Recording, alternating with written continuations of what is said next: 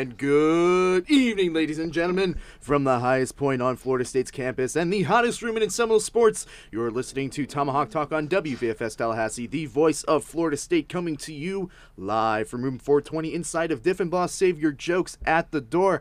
I am your host, Nicholas Carlisle, bringing you the latest, greatest, and you guessed it, Florida State is in everything sports, or at least as much as we can fit within the hour for people all around the world. Of course, you can find us on Twitter at @talk_Tomahawk. We have Jenny and Lauren on the handle tonight, so make sure you say hello to them. And you can call into the show at 850-644-1837. Once again, that's 850-644-1837. Welcome to Tomahawk Talk, everybody. A wild week for the cast and crew of Tomahawk Talk, and a wild weekend for Florida State sports in general. Lots of birthdays. Happy belated birthday, Nick. Yeah. How old are you turning, buddy? 18 now? 15. 15? Yeah, just, no. I think there's some serious work stuff that might become problems if I was actually 15. Well, good thing we don't have to worry about well, that. Yeah. Right? No, 22. 22. Feeling 22. Well, not as fun as 21. But I think that kind of goes without saying. Welcome to the club, bud. Welcome to the club, indeed. Couple of VNA9 birthdays over the past few weeks. There's been yours. There's been Luke Faye's. There's Brandon Spencer's today. Everybody seems to be going up in the age meter about the same time. But it was also a very wild weekend for Florida State sports in general. Football is back for Florida State, so I can finally get to sound like I know what I'm talking about again. Chris finally gets to sound like he doesn't know what he's talking about again. Hey, and we're just going to have a bunch of fun along the way. Florida State baseball just keeps getting worse and worse, and with it, I'm definitely getting less and less forgiving. We're going to talk about what they need to do to get on track in a tough week for the team. They got the Gators and Clemson Tigers this week, so not the easiest week to get back on track, but crazier things have happened. And of course, our takes on what we saw from the Florida State spring game, and we do have a championship game tonight. Texas Tech and Virginia both looking to capture their first title tonight, but a little of a late start, if I'm honest. Not sure why it's that late. I always thought that it was started at like at 8 o'clock. They got to give the prime time slot, for people out on the West Coast too. Yeah. A little bit of a late. People want to eat dinner. But it's in Minneapolis, so I guess technically it is starting at 8. It's just It's an okay. hour You back. can stay a little. I know you're 22, but you can stay up a little bit past your bedtime. It's fine. I've been up almost as long as you, but maybe not that much. It's also Monday, and we're extremely tired. But that's kind of how things go sometimes. But we do have lots to talk about, lots to chop through. So let's get right into it. What is a captain without his crew? I'm joined as always by my good friend and co-host, Chris Camacho. Hey there. I said you were extremely tired, but how are you going to make it through the show? What's Nick, your game on, plan? We're working on hour 23 right now of my consciousness right now. Hour 23 of nonstop Chris.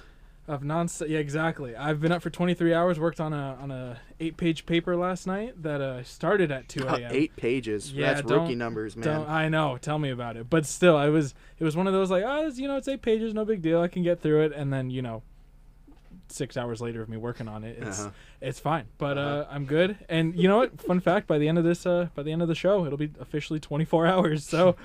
Let's get it going. All right. Send Chris your thoughts and prayers, and you and will pillows. And pillows. You will know if he falls asleep on show because you're just gonna hear like a, and it's just it's just a crash to the floor. And joining us tonight, the other Luke Hazen. Always good to have you on the show, bud. How are you? Glad to be here. Chris talked about how his procrastination led him to staying up for almost 24 hours, right, Chris? Thank you, bud. Yeah. Well, I've also stayed up, but it's due to another cause, and that cause is called baseball. I've been watching way too many late-night Dodger games lately, and I am tired as well. How do you like the show, man? How do you like the bomb show? Cody Bellinger is a beast. Oh, my goodness. Absolute beast. Yes. But I'm glad to be here. And to his right, Matt Poptak. I believe this is the first time on the show, right? Yes, it is. You've done the Seminole segment. It's about time we got you on the show.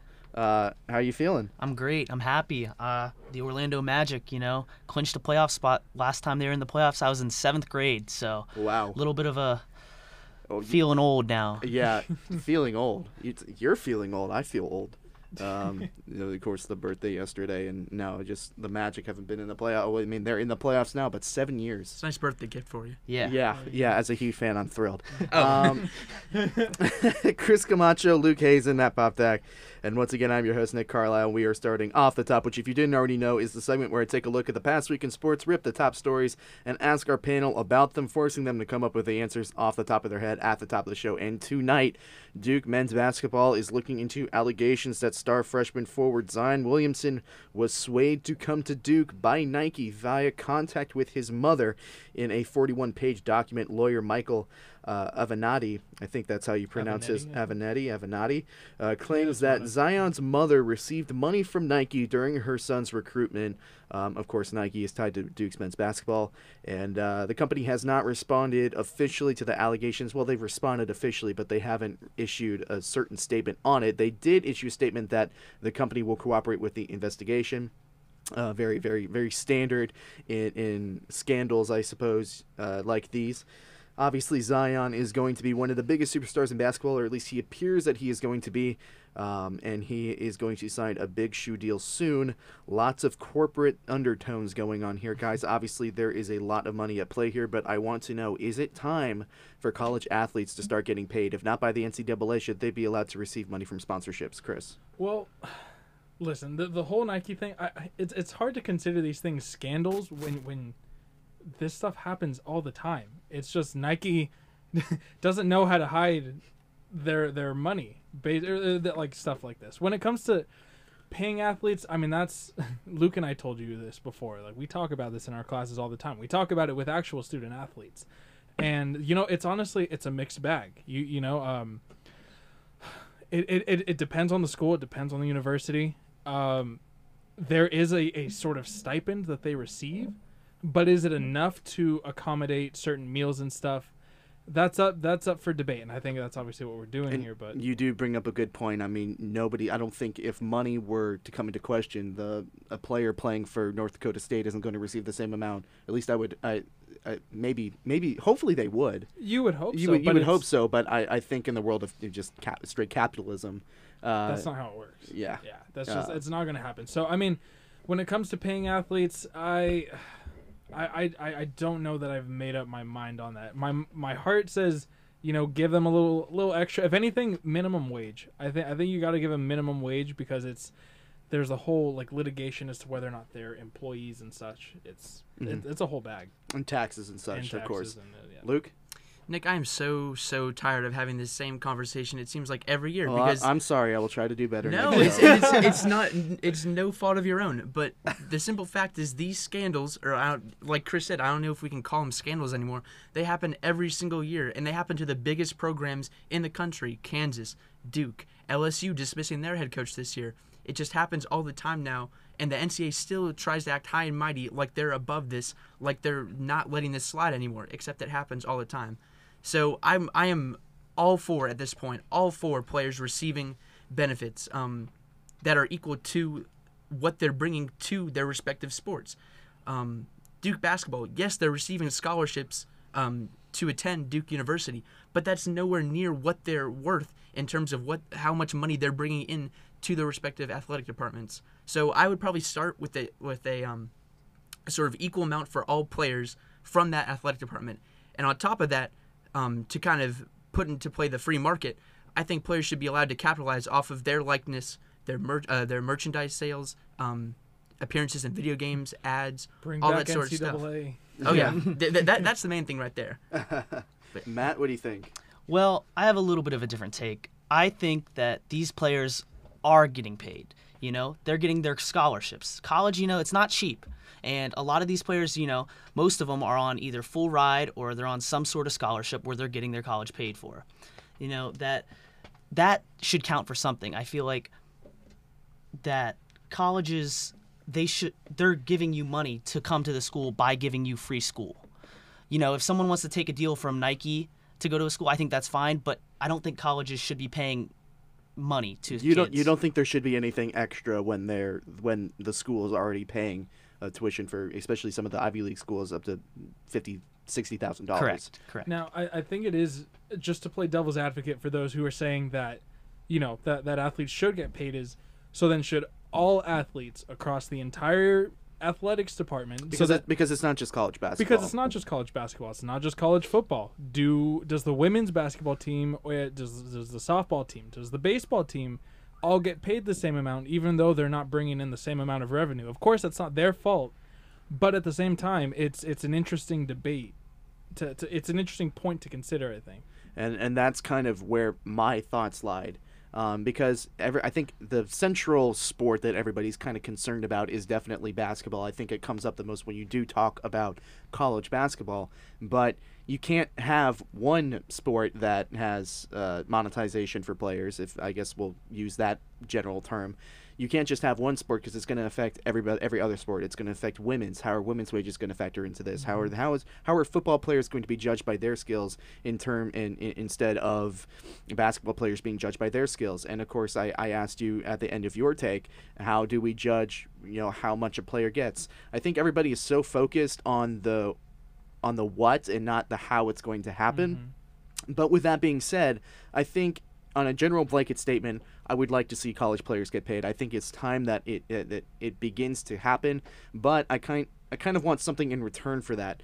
And it's not necessarily a requirement, but I think that if college athletes are going to start getting paid, especially in college basketball, and this point is it's definitely geared towards college basketball. If players are going to start being paid, they need to stay more than 1 year.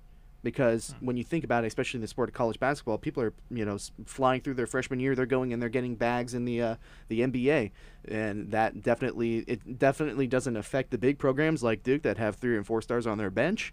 But it definitely affects other programs like a Florida State, like a Michigan, who maybe doesn't have the best team over here, like a Wisconsin, et cetera, et cetera. So when you're talking about monetization of players and their likeness, I think the players should be able to have that, but they need to give a little bit more of their time to the NCAA. I think that would be great for the fans. No, wait, what do you mean? They already give so much time. Well, they give their time, but I'm talking more about one and dones. Oh, I see. Okay. So you can't. I'm basically saying the one and dones can't have their cake and eat it too, in that sense. So. You're required to stay 2 years. It's going to benefit the fans. It's going to benefit the players, make them more well-rounded prospects. Now, then, at that point, does the NBA then get rid of the rule that says you need to go to college first? That's the other thing. That's the other thing that I've seen people talking about. Go ahead, Luke. They better give them the option to declare right out of high school, because if you're going to say they have to, if they declare and go to a school that they have to stay for a certain number of years, then that streamlines the process even more. You're basically funneling these players into colleges and making them stay. Because what's their alternative? Going to a different country? We saw how that worked out for LiAngelo and LaMelo Ball. They're not sniffing close to what they could have been if they had stayed in the States with that exposure. I think when you have a dad like that, there isn't exactly much you can do. But with that all being said, that was the Off the Top 7, sponsored by me, brought to you by me, delivered and answered by our panel. That's us. That is you. That is you tonight.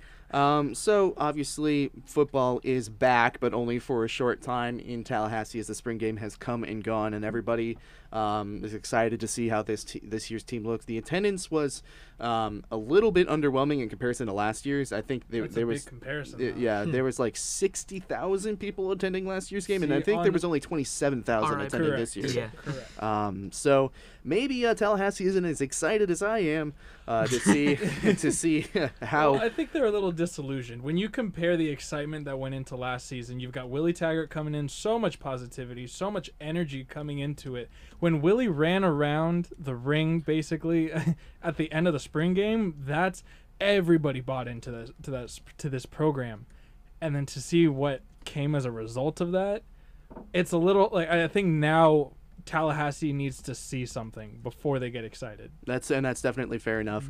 Luke, I'm going to start with you. What was your biggest takeaway, I guess, blanket takeaway from the spring game? What's one thing that you could focus on? Yeah, so first I want to preface that we shouldn't put that much stock into a spring game. Absolutely. As evident by last year. We were all hyped, and we saw what happened. But if I had to draw something away from the spring game, I would say it was the performance of Jaleel McRae in that linebacking core. He looked poised. He looked efficient. He looked like he had been there before when he was making tackles and playing in coverage. And I want to key in on the idea of coverage because that was something that FSU struggled with last year, especially on their linebacking core. So if they could get a more well-rounded effort in that department, I think they're going to have I mean, it's hard to have a less successful year than last year. So Matt, what we were able to see, at least in a smaller, more controlled fashion, is how the offensive looked with different quarterbacks at the helm. Of course, you had Blackman on the gold team, and then you had Jordan Travis on the guarding team. And obviously, there's the huge question in the air: is he going to be able to clear waivers? Is the NCAA going to grant him his eligibility for the season? But with that all being said, at least in my opinion, I saw two very differing styles of offense, and I'm wondering what you thought on the comparison between those two quarterbacks. Well, when you compared the two, I thought James Blackman played pretty well. He looked, you have, like Luke said, you have to take the spring game with a grain of salt. You have to kind of see that, this isn't real football time. But James Blackman looked very strong, and the other quarterback, Jordan Travis, I thought he showed promise, but at the same time, he showed some flaws. I kind of have to take a disagree. I thought Jordan Travis actually looked, I'm not going to say he looked better than Blackman, because Blackman did play extremely well. He had a different skill set. But he has a different skill set. And as we talked about over the weekend, Chris, I think that Jordan Travis has a serious chance of starting for this football team some point next season. I would not be surprised at all. Because one thing that I just was able to observe when it came between the differences between Blackman and Travis is that Blackman still, and of course you can make the argument that he hasn't really had playing time since his freshman season, obviously, but he still looks very flat-footed, and he wants to stick too much to the pocket. He seems to, and of course that is the style of quarterback that he is. He's pro-style. He wants to sit in the quarterback, make the throws, and he can make those throws. I mean, he launched some absolute bombs during the spring game, but when I'm just thinking about the offensive line and how, you saw it break down so much, even in the spring game, and I take a look at the skill set that a Jordan Travis has, and he has the ability to make plays. Yes, absolutely. But looking at the stats too, the gold team, is that who? Yeah, the gold team who was playing against Jordan Travis, had 7 sacks on him. So Right. yes, Jordan Travis has that mobility that Blackman doesn't. He was able to roll out a lot more, which as you mentioned, you and I were both talking about, really impressed by. But still, they were still able to get sacks. And I don't know if that's a result of how the offensive line was split up. You've got certain guys mismatched and everything. But I agree. I wouldn't be surprised to see Jordan Travis assuming he clears, if he gets some starts. The good news about the offensive line is that there were enough healthy and available players to split the offensive line into 2 teams, whereas last year that was not the case. But you talked about the sacks. You got to keep in mind that sacks, at least in the spring game, the quarterbacks are touch. They're double touch. So sacks aren't always a representative of how the play would end. Sure. I saw a bunch of plays in which Jordan Travis did get touched, but he didn't necessarily go down. It was from behind, and he could have legitimately scrambled for about 30 yards. And those playmaker kind of plays, Luke, were the one thing that I think Florida State really lacked on offense last year, apart from a diverse playbook. Yeah, well, absolutely. Last year there was plenty of indecision made by DeAndre Francois, and that was just maddening for Florida State fans all over the country. But I think it'll be an absolute travesty if James Blackman doesn't at least get the chance to start off the season as your number 1 QB. Well, and I think he will start. He is definitely proven, at least to me, and He's I think proven and he's earned it. He has stuck around with Yes. this program through thick and thin. because he was thinking about transferring, of course, and then he sat down with Taggart and the staff, and he decided to pull his name out of the transfer portal. And Florida State all collectively had a gigantic sigh of relief. Matt, one thing that we also saw during this game was the receiving corps, and for me personally, I think it's probably one of the best that Florida State has had in recent memory. Warren Thompson seems like, he only had 1 catch, and I think he had 8 targets, but that 1 catch was for 80 yards. Phenomenal. And it was, I don't know if the defender just tripped or he shook him out of his boots, or his cleats rather, but at least in my opinion, I think that when you have a guy like Warren Thompson, that takes a lot of pressure in the deep threat game off of a guy like Tamorrion Terry. Yeah, I definitely agree. I think if you were to ask me if I was excited about one aspect of this team, would be the wide receiver core. You have Tamorrion Terry, DJ Matthews. Keyshawn Helton. Yeah, it's stacked almost. And when you look at him and you look how fast, I think if James Blackman is able to escape, sacks with the offensive line struggles, I think that we can have a real potent offense. The offense was. I don't want to say a little bit too predictable, Chris, but from what we saw, that was one of my main concerns coming out of the game. Now, of course, if you're making a list of pros and cons, pros, improving linebacker core, pros, Blackman looks strong in his appearance, and Jordan Travis obviously a pro. We talked about him already. He looks to be at least a very dependable backup, if not a debatable starter. One thing that was definitely on the con list for me was how predictable this offense looked, and it looked like it really had not changed, apart from maybe getting maybe 1 or 2 seconds faster. Sure, but also at the same time, it's you're not going to show off your entire playbook during a spring game. It's a matter of maybe you're practicing certain plays that you really want to.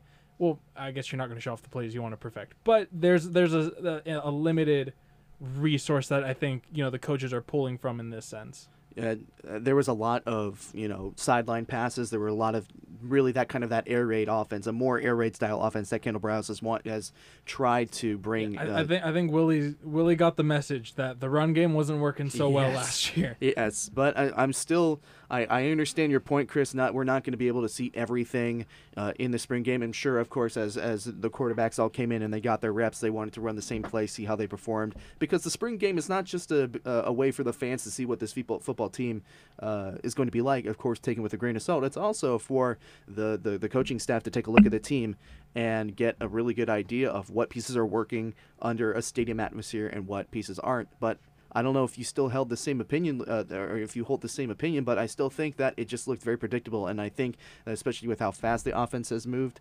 it's really going to put a lot of pressure on the defense again.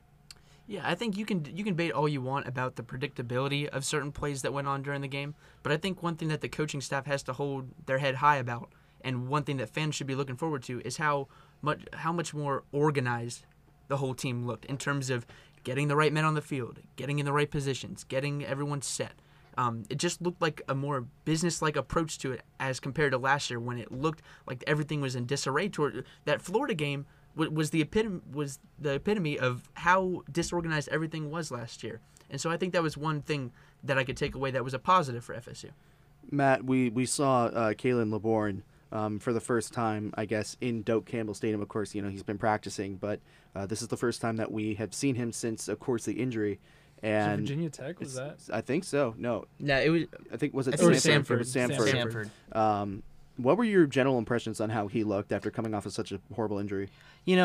Seeing him come in the spring game kind of scared me almost. Like, I don't want him to come in and re-injure himself, but I think he did what he did show was promise. I'm glad they kept his snap count down because I do not want to see him go down in a spring game where it doesn't even matter. I think he did show promise though. I think he's going to be RB1. You think so? I think I think they're going to start him over Akers. So absolutely. I was going to ask for your bold prediction for the season, and that's it. You think Akers is going to get overtaken by LeBourne? I think so. I think LeBourne has shown a lot more athleticism. Just the way that he cuts on defenders and is able to shake these guys off. I think he's shown that he has potential to make big plays on the ground when Florida State needs it. I'm not so sure. I think they'll use them. And of course, as a Miami Dolphins fan growing up, this is the only way that I could think of using them. But kind of like the Ronnie Brown, Ricky Williams kind of duo, the Lightning and the Thunder, during those seasons in Miami. It's kind of that 1-2 punch. I don't necessarily think that Akers is going to be totally overtaken. I think he is a solid number one, and he deserves to be in that spot until proven otherwise. But I think it's very above the shoulders for Akers. When he wants to play, he is going to play well. It's a matter of him buying back into what Taggart wants to do. But, Luke, I want to hear your bold prediction for the season based on the spring game, if you have one. Yeah, absolutely. So one bold prediction that I would throw out there is that James Blackman is going to start the season as quarterback number one, and he will do nothing to detract from that throughout the season. I think he finishes as quarterback number one and makes FSU fans really happy. All right, Matt, do you have a bold prediction for me? Yeah, I'm going to make a bold prediction. I'm going to say that Florida State goes and wins 9 games. 9 games this season.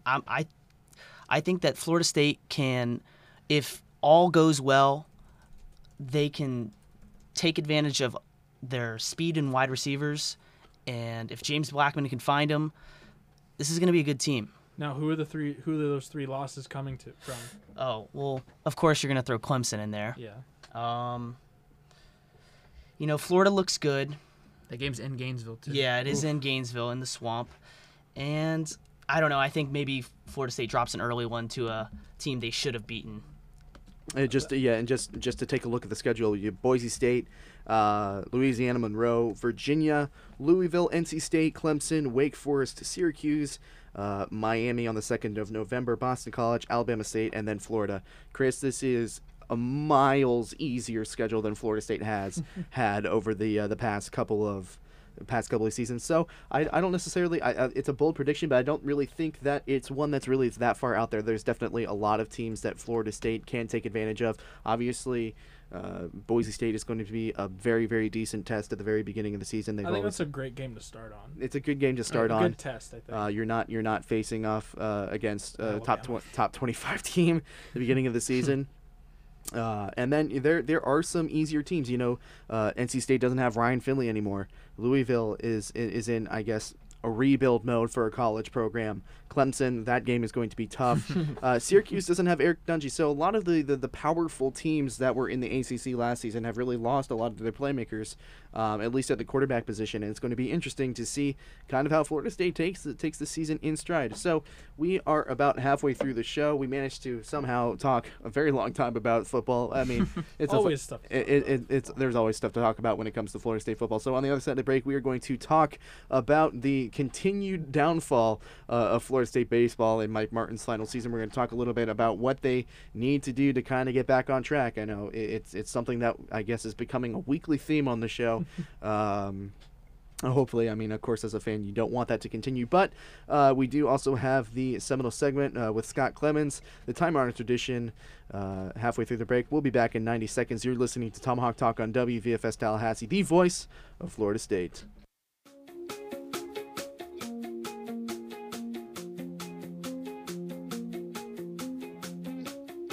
She's a sunrise, dressed like dust, going out, she's getting into something.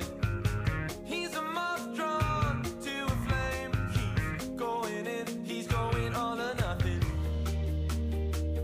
They look so pretty from afar, like the gates of heaven are open now, and my one true love is just won't stop out. Yeah, there's one thing about me that you should know, that I can't help but speak in my mind.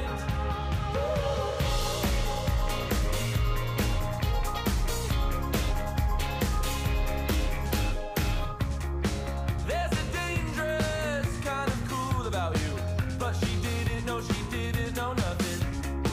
Now she swims right past his eyes, where she didn't know she didn't find nothing. You look so pretty from afar, like the gates of heaven are open now, and my one true love is just won't stop out. Yeah, there's one thing about me that you should know, that I can't help but speak in my mind. Girl, you waste your time on daft pretty boys, all the time in the world for chasing pretty girls. Yeah, you waste your time on daft pretty boys, got no time to waste on another pretty face. Oh,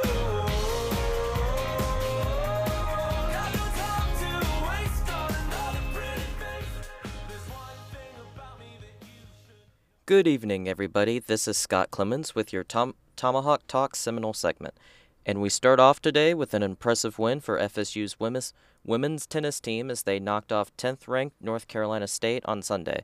Despite losing the doubles point early on, the Seminoles rallied back during singles, taking 4 first sets during the round. Juniors Nandini Das and Andrea Garcia dominated on their courts, with Das winning both sets 6-1 and Garcia beating the Wolfpack's Amanda Ribol 6-3 and 6-1. After NC State won the next 2 matches, Anna Oparovich tied the game at 3-3 after a strong performance in her third set. It would be Emmanuelle Salas that would pull it out for Florida State, beating Alana Smith 7-6 in the final set. With this win, the Seminoles will return to Tallahassee in good form as they take on Virginia on Thursday and Louisville on Saturday to cap the final weekend of this season. Moving on, Florida State swimming earned some good press today as Will Pisani and Nina Kucharin were selected to represent Team Canada at international competitions this summer. Pisani, a senior, has made a name for himself in Tallahassee, taking home 5 All-American accolades at this year's NCAA championships. He will represent his country at the 2019 FINA World Championships after taking home a bronze and posting a personal best of 49.43 seconds in the 100-meter freestyle at the Canadian trials. Kucharan burst onto the scene at the trials, winning bronze in the 50-meter breaststroke. She will represent Canada at the World University Championships in Italy this summer. Seminoles coach Neil Studd has been elated by his young prospect, saying that Kucharan has a bright future ahead of her in Seminole swimming. That was all for today's Seminole segment. Now back to Nick Carlisle and Chris Camacho in the studio. And thank you, Scott, for the time-honored tradition, the Seminole segment. Wow, that was Is also... that the hunger speaking there? Yeah, Nick? that was a disastrous tongue twister. Ladies and gentlemen, just so you know, Nick and I are starting a diet this week. Well, a diet of sorts. We're intermittent fasting. It's been quite a journey already. Yeah, we're just trying something new. Just seeing how it goes, I suppose. Might as well. But if you have any dieting tips, tweet it to us. Let us know. Get Nick some food, because he needs it. Yeah, he needs it. I need it. No Weight Watchers. If you tweet at me Weight Watchers, I'm blocking you. With that being said, on the other side of the break, we've talked about the spring game, our thoughts, impressions on the very, very limited take that we've received on. I thought you were going to say thoughts and prayers. Thoughts and prayers. I need thoughts and prayers. No, right I was now. saying for the football team, but well, thoughts and both, let's not jump to conclusions quite yet. Baseball needs it more than football. Right? Yeah, baseball needs it. I mean, I don't know where to start. I don't know where to start, Luke. We talked on the show last week. Boston College is a series that Florida State should not have lost. They dropped the Tuesday matchup against Jacksonville University 2-3, which Jacksonville, if you didn't know, if you're not a follower of baseball, Jacksonville does have a very, very adept and very nice baseball team. Definitely not pushovers, especially in a midweek game where teams could take one off you all the time. And that was another game, Luke, in which a pitching disaster just struck Florida State. Yeah, like you said, Jacksonville is no slouch at all. They've beaten Florida State and Florida this year now. And I thought the game on Tuesday, it was unfortunate. And I just didn't think there was any cohesion between the offense and the pitching. I mean, 2 runs, or giving up 3 runs, that should win you ball games in most occasions. But on Tuesday, it just wasn't meant to be. Yeah, sometimes it just seems. Of course, we were talking about how the pitching just seems to have gotten completely. I think the expression I used in my article when I wrote it was, Florida State pitching has gone south for spring break and has stayed there. I mean, they're really just nowhere to be found. But now it's just the batting that has almost really untimely gotten cold, Chris. Yeah, if I'm not mistaken, they went nearly 30 innings scoreless, which is something. I don't know. I don't know about that. It was 26 innings. 26 innings. Well, taking a look at it, of course, the weekend series against Miami Hurricanes we talked about on the show, Chris, last week. Very, very important for Florida State to win this series. They go scoreless in the first 2 games of the series, lose the Friday game 11-0. They lose the Saturday game 4-0, and then of course they get a very, I'm not going to say it's a lucky win on Sunday, but it's probably a game that they probably should have lost as well. A win is a win is a win. A win is a win is a win.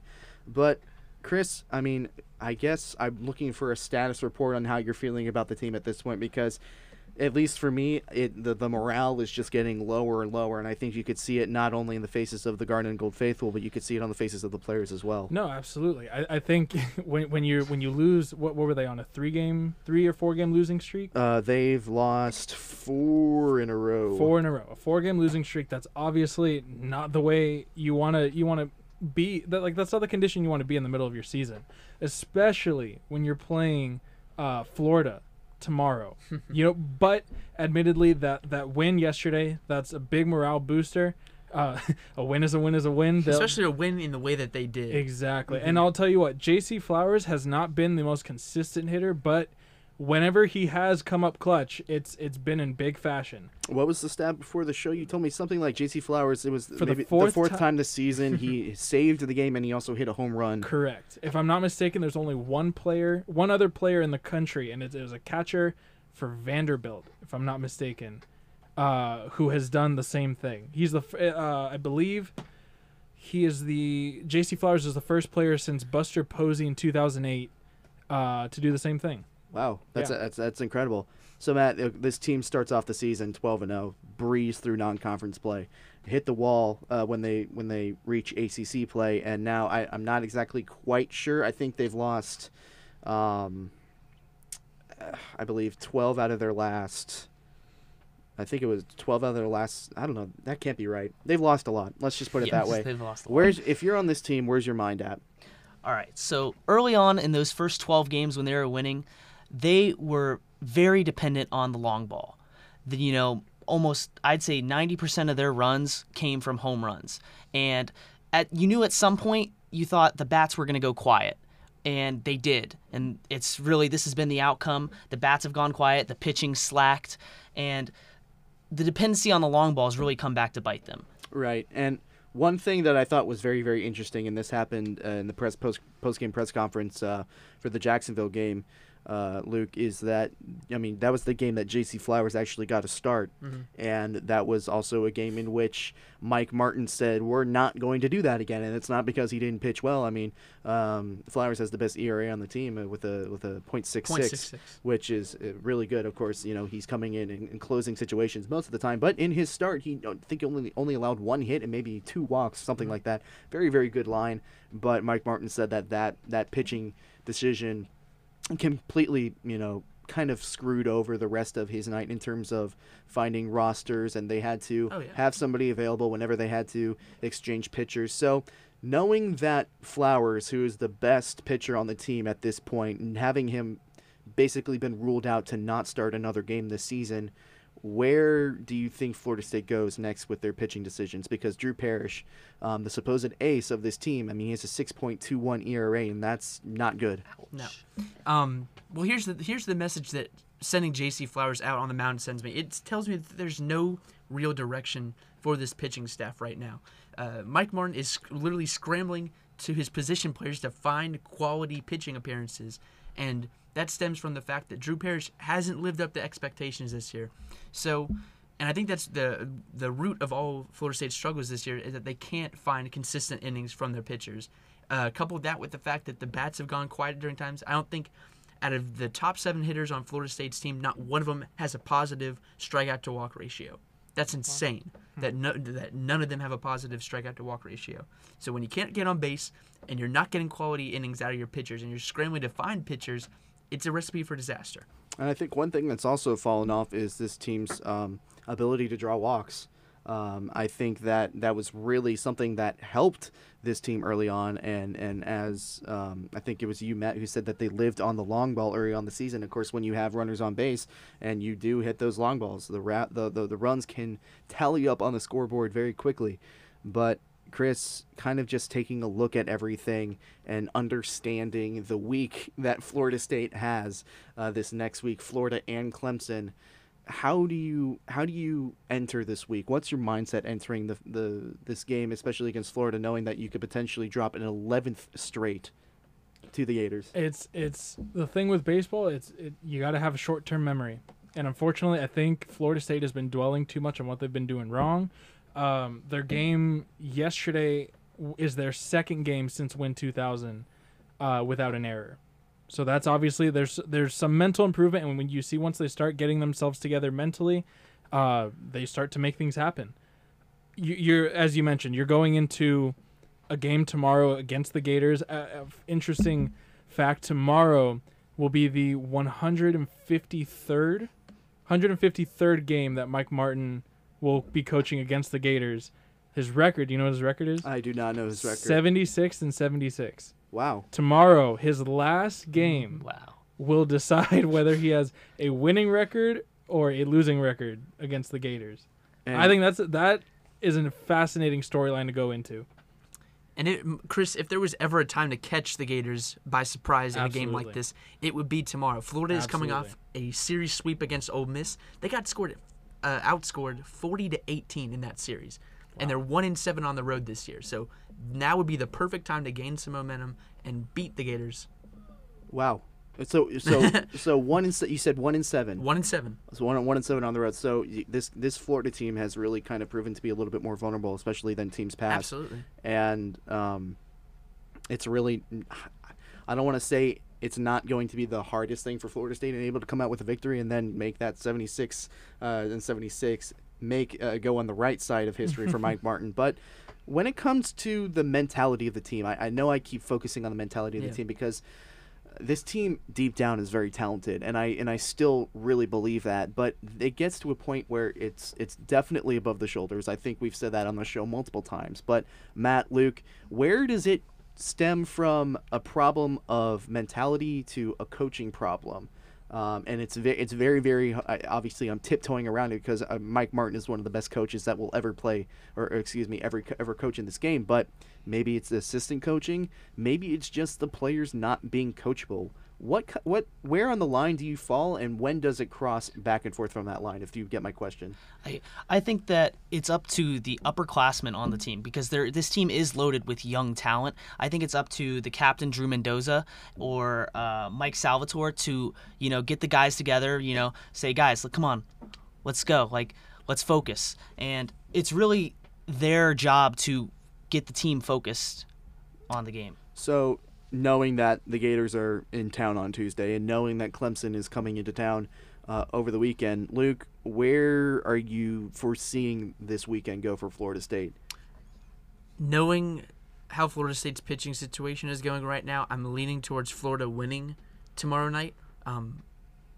It's going to be a packed house. It's an important game for FSU. Definitely. But at the end of the day, Florida's just got too many arms compared to Florida State in the back of that bullpen and in the front of their rotation. Right. So I'm leaning towards Florida on that game, which leaves me to believe that the Clemson game is going to be an even more of a huge rebound opportunity for Florida State. But again, I don't see them winning more than one game, maybe two.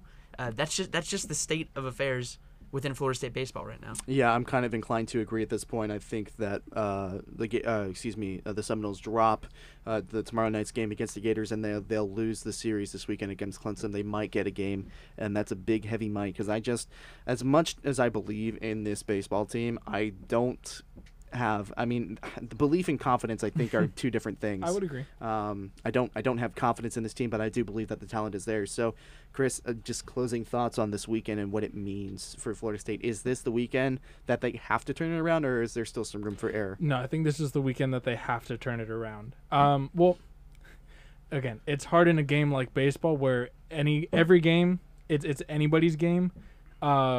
And as we saw last year in the ACC tournament, I mean, Florida State wasn't, the most highly touted team going into the ACC tournament, and yet they still was that last year? That was 2017. 2017. Lots of comparisons to the 2017 team. That's right. And everybody's like, well, it's the same thing. You just got to give them time. You forget that 2017 team, that was a preseason number 1.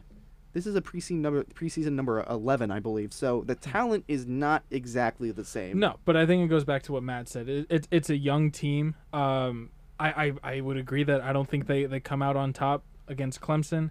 I hate to say, you definitely don't throw in the towel on the season. But at the same time, I think this isn't a team that's going to go very far this year. And speaking of things that aren't going very far this year, Sebastian just walked in with a cowboy hat. It's Billy Ray Cyrus. Billy, do you have the horses in the back? Something Old Town Road. Yeah. Anyways, moving on. There were a couple of Final Four games that were played in the midst of this past weekend, and both were very, very defensive games. Both ended up being or at least the Auburn versus Virginia game ended up being very, very close. And of course, there is the controversy around the last few minutes of that game. Of course, the missed double dribble call that I don't think even the best referee in the world would have spotted, and then the foul on the 3-pointer in the corner. Luke, what are your general thoughts on that game and how it ended? Well, it was an egregious no call by the refs. It was a missed call that could have objectively ended the game for Auburn. But at the same time, a basketball game is 40 minutes in college. There were plenty of opportunities for Auburn to come back from their deficit. They were down 10 at one point before they made their run. There were plenty of opportunities before that. And at the end of the game, right before that missed call, Jared Harper, Auburn's most consistent player down the stretch, missed a free throw that would have put him up by 3. And if he had made that, Kyle Guy would be shooting for the tie instead of the lead. So I can't put it all on that missed call, but it was a huge, huge, huge missed call. As I think people really haven't put everything on the missed call, because there were factors later into the game that definitely deterred Auburn from winning this game. But, Chris, just seeing the run that they've had throughout this tournament, are they the most impressive team? I'm not going to say the most impressive team. Are they the story of this tournament? Auburn? Yes. No, honestly, I think Auburn. I agree. Auburn has had an incredible run, but at the same time, I'm looking at the stat at the notification that I got after both Final Four games completed, and that's that 0.5% of brackets on ESPN had Texas Tech making it to the final. I did not expect Texas Tech to make it that far. I think Texas Tech has shown just what an offensive and honestly defensive powerhouse that they can be, and I'm really excited. I'm really excited to see what they can show tonight. Yeah, this is the first time that either team has been in, or I not say the first time that they've been in the championship position, but this is the first time that they have that they will, or one of these two teams will garner a championship. And of course, Texas Tech is on the opposing side from Virginia. Upset. I'm not necessarily going to call it an upset, but I think by 10 points. Even though it kind of ballooned up to that point at the end of the game. They pulled away within the last minute. Talk about just Texas Tech and what they've been able to do during this tournament, Matt. You know, Texas Tech is the best coach team in basketball right now. Their defense is so good, and they're able to force a turnover almost half the time. They keep the game like the Michigan game. Mm-hmm. The game score, I got the notification for the half, and I thought there was a typo. Michigan scored the lowest. Maybe I think it was the lowest in college or the tournament's history for a first half. Right. 18 points. Yeah. So you really have to look at the coaching. Chris Beard has had an excellent year for Texas Tech, and I think that's Yeah. I mean, I think the results definitely speak for itself, and of course, Chris is on the opinion that Texas Tech is the story of the tournament. Well, because I think when Luke and I went to the Sweet 16 game, I think most people expected it. If it wasn't going to be Florida State, then it was going to be Gonzaga against Michigan. Mm-hmm. And when Texas Tech did what they did to Michigan, it was like, okay, well, Gonzaga will pull away with the win against Texas Tech, and then Texas Tech wins again. I don't know. I feel like they've consistently been the underdog. They're the underdog tonight. I think this is the Cinderella story of the tournament this year. Luke, considering how both of those Final Four games ended, who do you think has the mental edge? Who has the momentum coming into the championship game tonight? Oh, I think they both have a ton of confidence heading into this game. Chris Beard's group, they buy into what he preaches in terms of defensive effort. At the same time, Virginia is a skilled and poised team that has been there multiple times. I think they've gotten a 1 seed 4 out of the last 5 years, with the exception of maybe one. So both of them are highly qualified to win this game. At the end of the day, though, I think Virginia has too much talent in that backcourt. I think Ty Jerome and Kyle Guy are the real deal. And I haven't seen Jarrett Culver been as consistent down the stretch as those two guys for Virginia. So I'd give the edge to Virginia. And I think that is the story. It's going to be a battle of which teams I'm not going to call them superstars, but which teams established players are going to take over this game. Because you're right, Luke. Culver has kind of, I'm not going to say he's been completely MIA, but as in comparison to the first couple of games of the tournament that he's had, the last few have not been as good. And especially with Owens, his questionability on where he's going to be at health-wise, of They course. just shoot him up with a ton of drugs. At Yeah, the end. I don't know what they put in him, but to see him jogging back out onto the court after seeing him turn his ankle like that, It's like Rocky. Nick, Yeah. cocaine is a hell of a drug. well, let's not assume. Wow, accusations. Let's not No, assume. that was, of course, a joke. Yes. FCC. Jokes. That was a joke. No, but you could see glimpses down the stretch that They're Culver banging on the door. Culver was trying to make a game for himself, and he ended up hitting the dagger 3 that kind of iced the game for Texas Tech. Right. If they can get even a sliver of his potential in this game, I think that could take a total 180, because right now I think Virginia just has too much talent in that backcourt right now. Yeah, and hold on, Sebastian, we're gonna need to edit that in post. By the way, the cocaine count. Yep. FCC, open up. Yep. The FCC is here, breathing down our necks. Just general. It was Jenny. It was all Jenny's fault. Jenny, it was all your fault. I'm sorry. Yeah, she'll take the blame. She is such a V89 trooper. She is literally the answer to Shout a out lot to of our Jenny. problems. Shout out to Jenny and all she does. If there's anybody in Baltimore looking for a reporter, There you by go. all Yeah, means. there you go. Your shout out on the show. Yeah. So just general predictions. How do you see this one playing out tonight, Chris? I've always I was talking about this yesterday. I thought it was really funny how Virginia goes from being a national embarrassment the year before to nearly they're about 40 minutes away from becoming national champions. However, I don't think that's going to happen tonight. I think Texas Tech pulls this one out of nowhere. They've been playing some sloppy basketball, but it's been a system that's worked for them throughout the entire tournament. I think they have the offensive prowess and the defensive prowess to make it past Virginia tonight. Luke, what do you think? I know what I'm getting out of Ty Jerome and Kyle Guy. I have no idea what I'm getting out of Culver tonight. And I think that Ty Jerome is going to do to Matt Mooney what Matt Mooney did to Cassius Winston and shut him down. I have Virginia. All right, Matt, what do you think? I think this game's going to be low scoring. Defense is going to decide the game, and I think whatever team jumps out first to the lead is going to keep that lead for the rest of the game. And due to that, I think Texas Tech will win because Virginia has a tendency to start slow, like against Gardner-Webb. Of course, and I think the operative phrase is I think it's a race to 50. Whoever can get there first, it's going to be another very low-scoring game. This is going to be a championship game that's not going to be the most exciting to watch throughout until the very, very end. It's going to be kind of one of those, well, why are we watching this? This is kind of boring, kind of barnstormer. Can we kind talk of about how games. the first half of Michigan State Texas Tech it ended 21-23? That was Luke, what did you say the 61.5 was the over/under for the end of the first half? Yeah, and they came out with a football score at halftime.